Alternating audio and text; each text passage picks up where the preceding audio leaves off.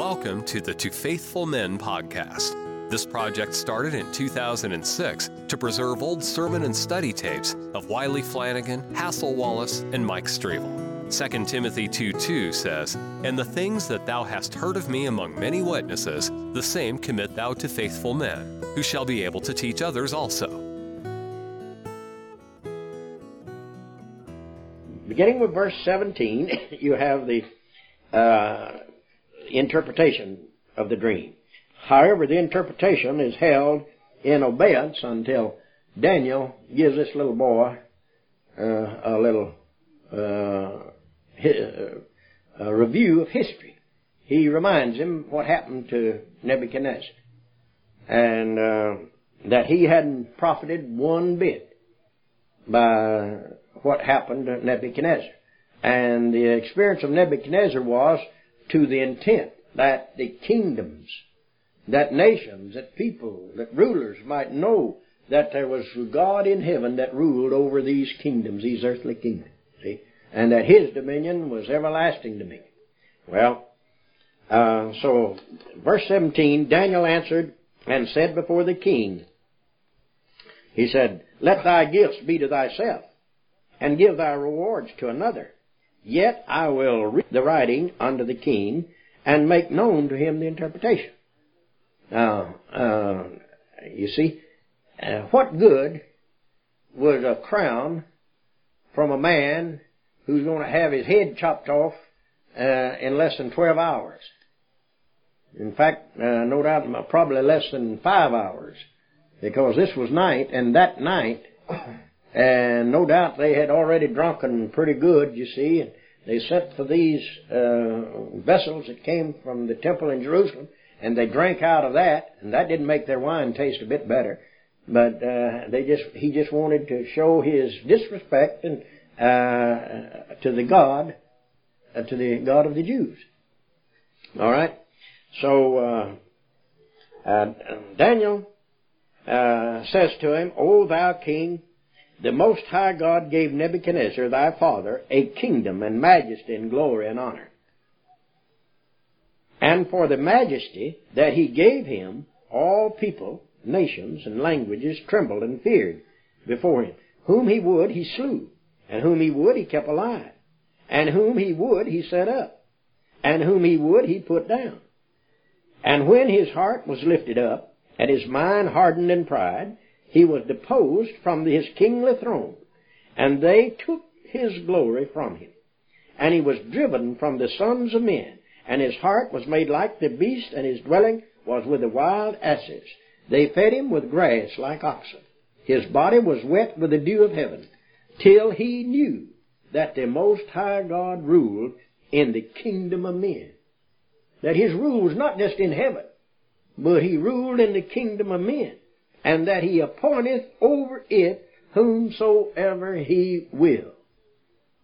And thou, his son, O Belshazzar, hast not humbled thine heart, though thou knewest all this, but hast lifted up thyself against the Lord of heaven, and they have brought the vessels of his house before thee, and thou and thy lords, thy wives, and thy concubines have drunk wine in them, and thou hast praised the gods of silver and of gold and of brass, iron, wood, and stone, which see not, nor hear, nor know, and the God in whose hand thy breath is, and whose are all thy ways, hast thou not glorified.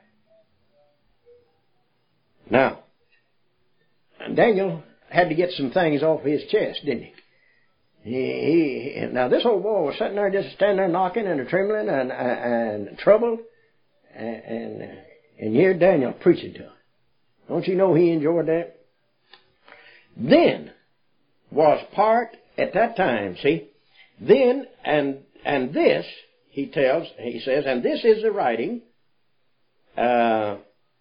then was, verse 24, then was the part of the hand sent from him, and this writing was written. And this is the writing that was written, Mene, Tekel, Upharsin. And this is the interpretation of the theme. Mene God hath numbered thy kingdom and finished it. Tekel, thou art weighed in the balances and art found wanting. Perez, now notice, in verse 28, the word Upharsin becomes Perez. Thy kingdom is divided and given to the Medes and Persians. How does that word Perez get in there instead of saying Upharsin? Now, I'm not a Hebrew scholar. All I know is what these Hebrew men tell me. But I know this much. I know that the word, whenever a Hebrew word ends in I-M or I-N, it's a plural. Like cherubim, cherub is singular. Cherub is singular. Cherubim means two angels or two holy ones, see? And cherub means one, single. All right? The word Perez down here, you see? All right? It drops the plural. The I-N. The I-N's cut off. The U is dropped. Well, any Hebrew word where the letter U precedes another word in the letter, it means and. Just simple, it's and. It's A-N-D. And so-and-so. All right, now, Mene means that God hath numbered thy kingdom. Tekel, thou art weighed in the balances and are found wanting. Perez, thy kingdom is divided and given to the Medes and Persians. See? The word Perez, Upharsin, means divided. But instead of a plural division, the one kingdom is divided among two people. See? You don't have two kingdoms, but you have two nations, two formerly independent, powerful nations, countries, with historical backgrounds, but they both, at the same time, become the recipients of this kingdom. It's divided. Now that's important. It don't look like it here. But liberalism, all Bible teachers and commentaries and books that you read and that'll tell you that Daniel was written in 165 BC will tell you that the fourth kingdom is the Grecian kingdom. The first kingdom, the Babylonian kingdom. The second kingdom, the Medes. And the third kingdom, the Persians. See? Making two separate kingdoms. Medes reign a while, and then the Persians reign a while. Medes have a worldwide kingdom, and the Persians have, but not so. There's no such thing in history. After Nebuchadnezzar's kingdom, after the Babylonian kingdom fell, there was no such thing as a worldwide Median kingdom. But they combined. The nations were swallowed up in one another. And they were the Medes and the Persians. All right? Then in verse 30, in that night, no, we go back to verse 29. Then commanded Belshazzar, and they clothed Daniel with scarlet, put a chain of gold about his neck, and made a proclamation concerning him, that he should be the third ruler in the kingdom. Boy, that was a short reign, because in just a few minutes, verse 30 becomes a historical fact.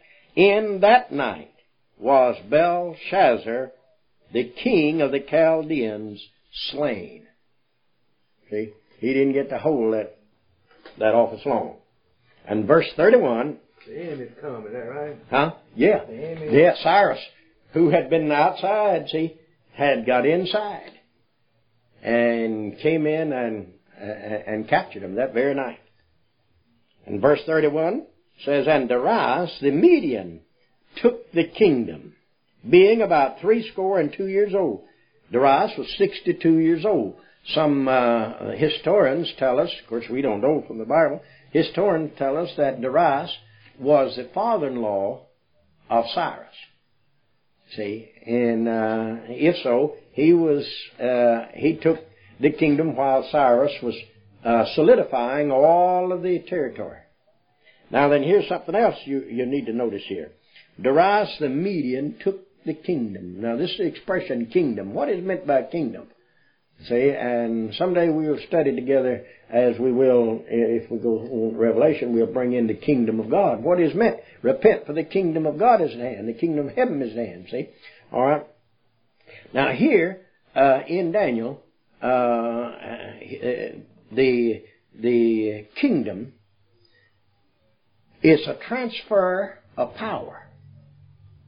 That night, Belshazzar no longer had any authority. He couldn't reign. He was no king. He was a dead man. And Nabonidus had already been captured, his father.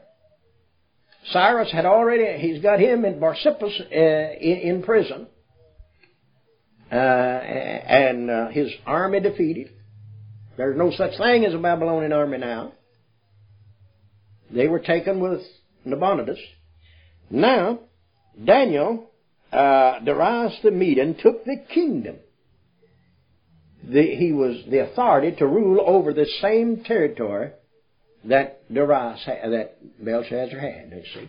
Now, a kingdom may mean simply the authority to rule. It may mean the territory out there. Well, in the meantime, Cyrus had conquered nations that Nebuchadnezzar had, little communities and kingdoms that Nebuchadnezzar didn't have. So he had conquered some more territory. But kingdom might mean territory. It may refer to the territory, the land, altogether. It may mean the territory plus the people, the inhabitants of that territory. And it may simply be represent the authority that a man has having been crowned king. See? All right. Now, in Isaiah 40:15, and we'll finish this. If you got a... All right. In Isaiah 40:15, Isaiah tells us, represents nations now. And you'll hear a lot of people lamenting over this Guyana affair because there's involved 400 and something people. All right, and it is a great tragedy as far as that's concerned, and an awful thing perpetrated in the name of religion. But Isaiah tells us that the nations of the earth are but a drop in the bucket. You know when you let a bucket down in the well and pull out, dump it, immerse it down in there, turn it over, and get it full of water and bring it up. And while you're getting that water, well then that rope was wet, and there's a little drop falls down in that bucket. All right, the whole nations of the earth, Isaiah says, ain't nothing but a drop of water off of that down in the bucket. And then in the 7th and 8th verses of the same chapter, he says, the nations are no more than the dust on the scales, on the balances. See, this talks about thou art weighed in the balance and found wanting. All right, now, Isaiah says that the nations of the world are no more than the dust that you can't see and that doesn't affect the balance on the scales, that don't cause it to register. See, wrong. That's how insignificant nations, peoples are in the sight of God. All right, that ought to be ready. All right. Chapter 6. It pleased Darius to set over the kingdom 120 princes, which should be over the whole kingdom. Now, Darius the Mede, he's 62 years of age. Daniel has been elevated to the position under Darius, to the position of prime minister. I mean, he has a very important place. He is the first president over these 120. It says, but now notice, it pleased Darius to set over the kingdom. I repeat that the kingdom is the same territory that they had in the main, with some, it included all of the Babylonian kingdom, but the kingdom includes authority for Darius to reign over that kingdom. See? He's the boss. All right. Chapter 2, verse 2 says, and over these three presidents,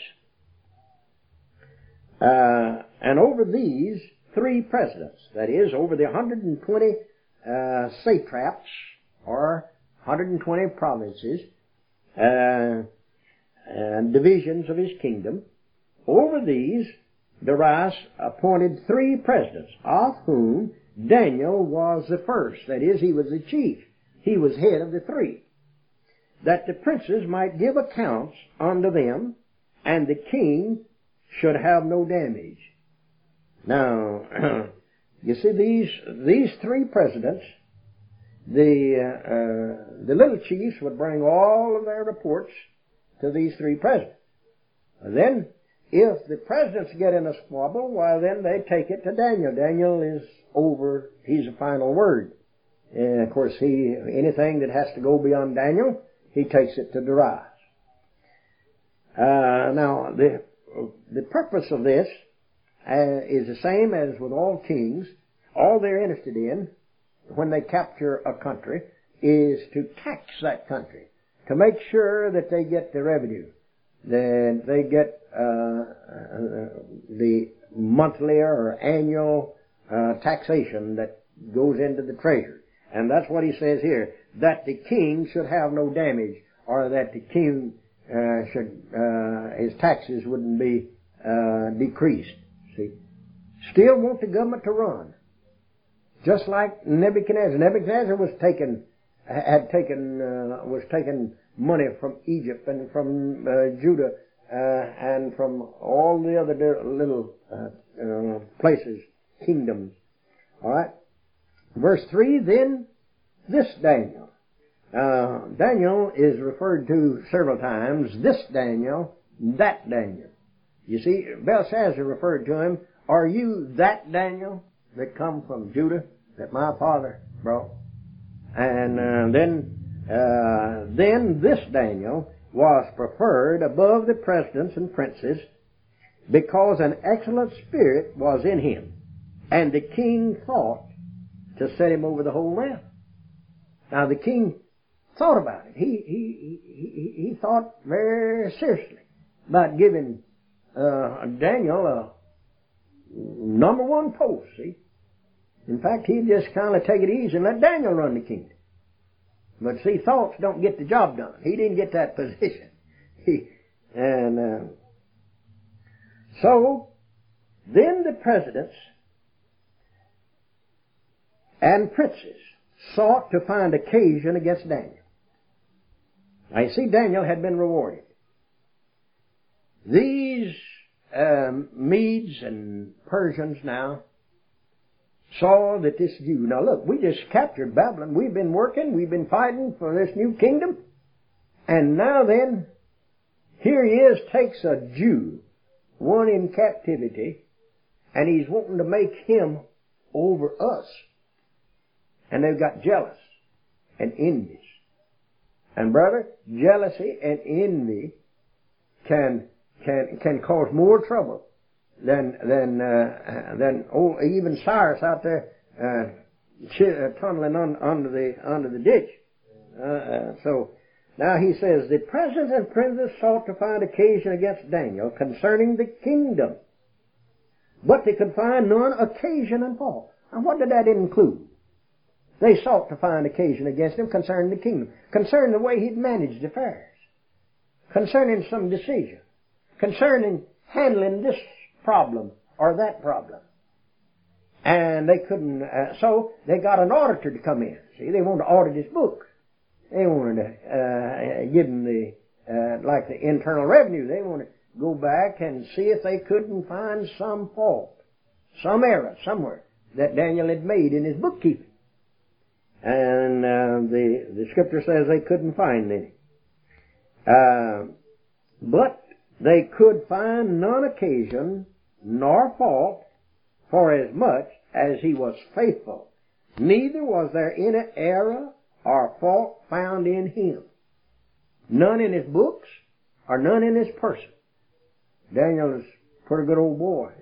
He was a good statesman here, see. All right, he's a good businessman.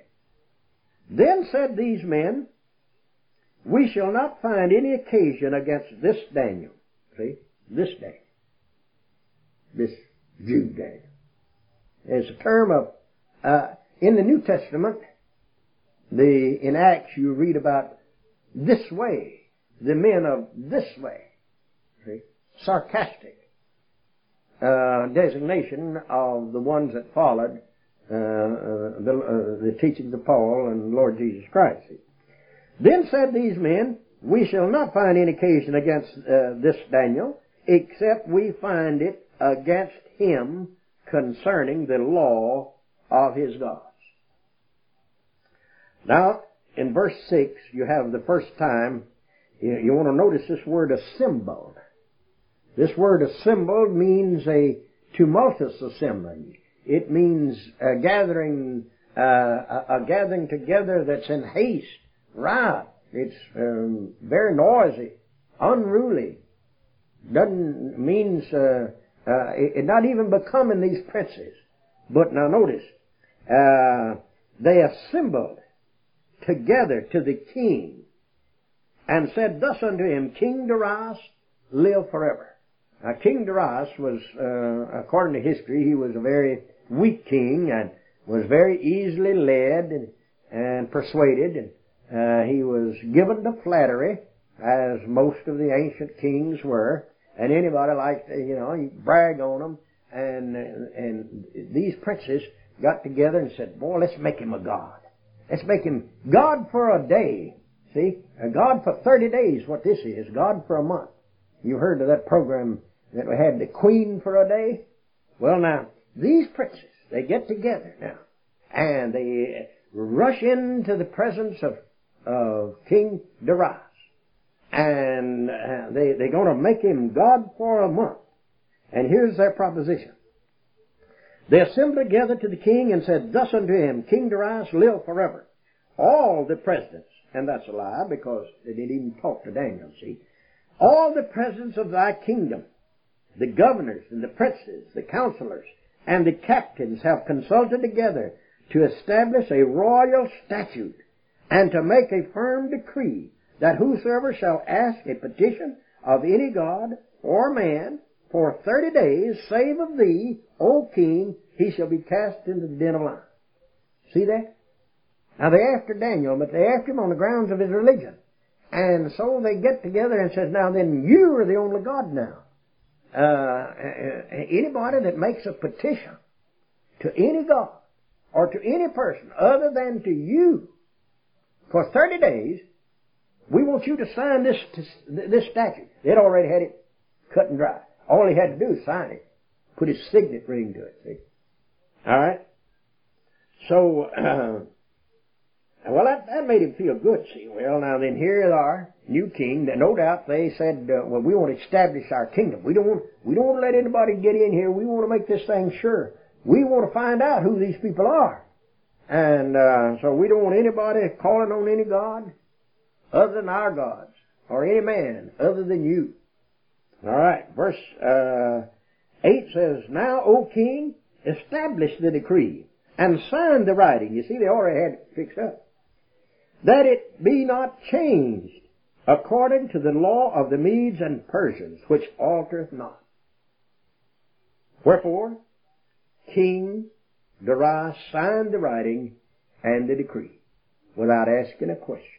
He was just so puffed up. He just felt so good and then he signed it. Now then, since he signed it, now you want to watch these princes. They're going to remind the king about it. They're not going to let him forget that he signed this decree. And yet, he signed it without contacting Daniel. See, Daniel wasn't converted. Daniel don't know anything about this. Now, when Daniel knew, verse 10, that the writing was signed, he went into his house, and his windows being opened in the chamber toward Jerusalem, he kneeled upon his knees 3 times a day and prayed and gave thanks before his God as he did aforetime. Now then, this same verse, you can do it exactly like we did over in chapter 3 with the children in the boys in the furnace. You know, we called your attention to what they didn't do and what they could have done and what they did do and what God did. See? All right, now it's the same thing here with Daniel. Now you see, they were going to trap him. Now they're setting the stage to eavesdrop on him. They had no electronic devices to slip in the room to eavesdrop or to spy on him, you see. So, but they assembled. And they could see through this open window. And they knew that Daniel had aforetime. His custom was 3 times a day. They'd heard about that. They knew that. That's why this statute was written. See, they wrote it in order to get him while he was praying.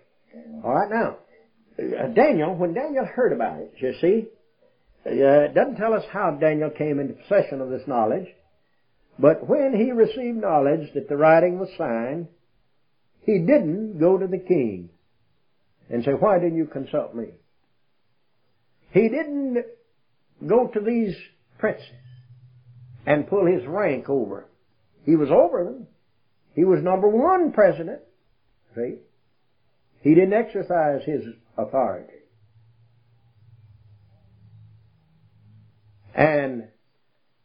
But now, what could he have done to escape the trap? He could have just closed the window, couldn't he? But now, he didn't open the window. Look at that. In verse 10, doesn't say a thing in the world about him opening the window and praying to God.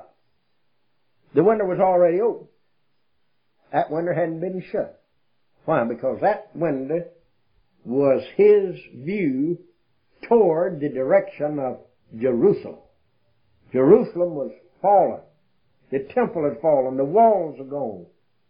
It's vanished. But yet Daniel's heart was still toward Jerusalem. He loved Jerusalem. He loved the temple, see. And he prayed to the God of Jerusalem, the God of Israel, 3 times a day. He could have just closed that window and they couldn't have seen it. Or he said, well, now, he could have gone on strike for 30 days and not pray for 30 days. That is, openly, publicly. He could have just prayed silently. He could have gone down in the basement. See? But no, he didn't. His regular routine of living wasn't altered. He just went about his business as the Bible says aforetime. He went ahead and prayed. See? And then when he prayed, look at verse 11. Then these men assembled and found Daniel praying and making supplication before his God. Then they came near and spake before the king. They saw that, see? So they rushed, they run. That's all they wanted. They just wanted to verify it.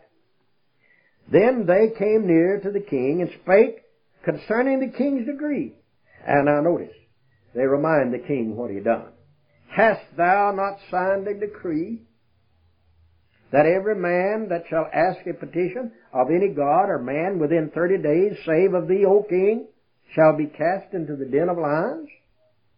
The king answered and said, the thing is true, according to the law of the Medes and Persians, which altereth not. Then answered they and said before the king, that Daniel, which is of the children of the captivity of Judah, regardeth not thee, O king, nor the decree that thou hast signed, but maketh his petition 3 times a day. He didn't care. He still went about his business. But he didn't offend the king. He didn't offend these men, the princes. the presidents. Then the king, when he heard these words, was sore displeased with himself, and set his heart on Daniel to deliver him. And he labored till the going down of the sun to deliver him. Can you picture Nebuchadnezzar doing that? Over Nebuchadnezzar, he raised up whom he would. He slew whom he would. He kept alive whom he would.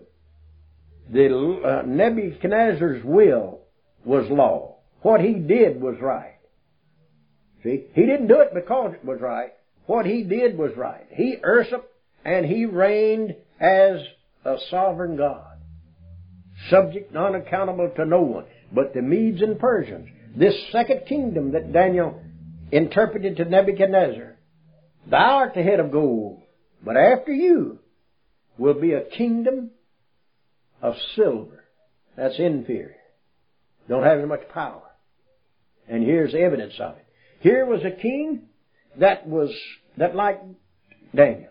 He wanted to make him even higher than the chief of the presidents. And now when he found out that Daniel that he's guilty of praying to his God, which he didn't care, but now he had signed something that was binding the king. The king was bound by law. See? So his power, it's going to show you, and each of these kingdoms are going to show you that power decreases. Just as the value of the metals in the image, gold to silver to brass to iron to clay, there's deterioration all the way. And in the beast of Daniel, you're going to see that there's a lion, a bear, and a leopard. Down and lion, the king of the fires. Bear second, then the leopard. You're going to see that as we go through here. Well, Darius made an attempt to deliver Daniel till sundown. What do you think that means? He tried to figure out some way to... Yeah, he tried to figure some way of... keep his honor and feel... Yeah, to keep his honor. See, and not go... But the law of the Medes and Persians, see, that man, once they signed that thing, but that was law. Now, that was a foolish thing to make that such a law. But in a way, it's good to know that a law out there is not going to be changed. They're not going to change the law in the middle of some operation or some period of time, but it's foolish in its abstract sense.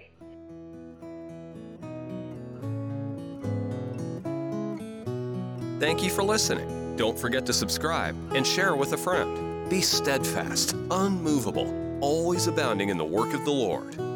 For as much as ye know that your labor is not in vain in the Lord.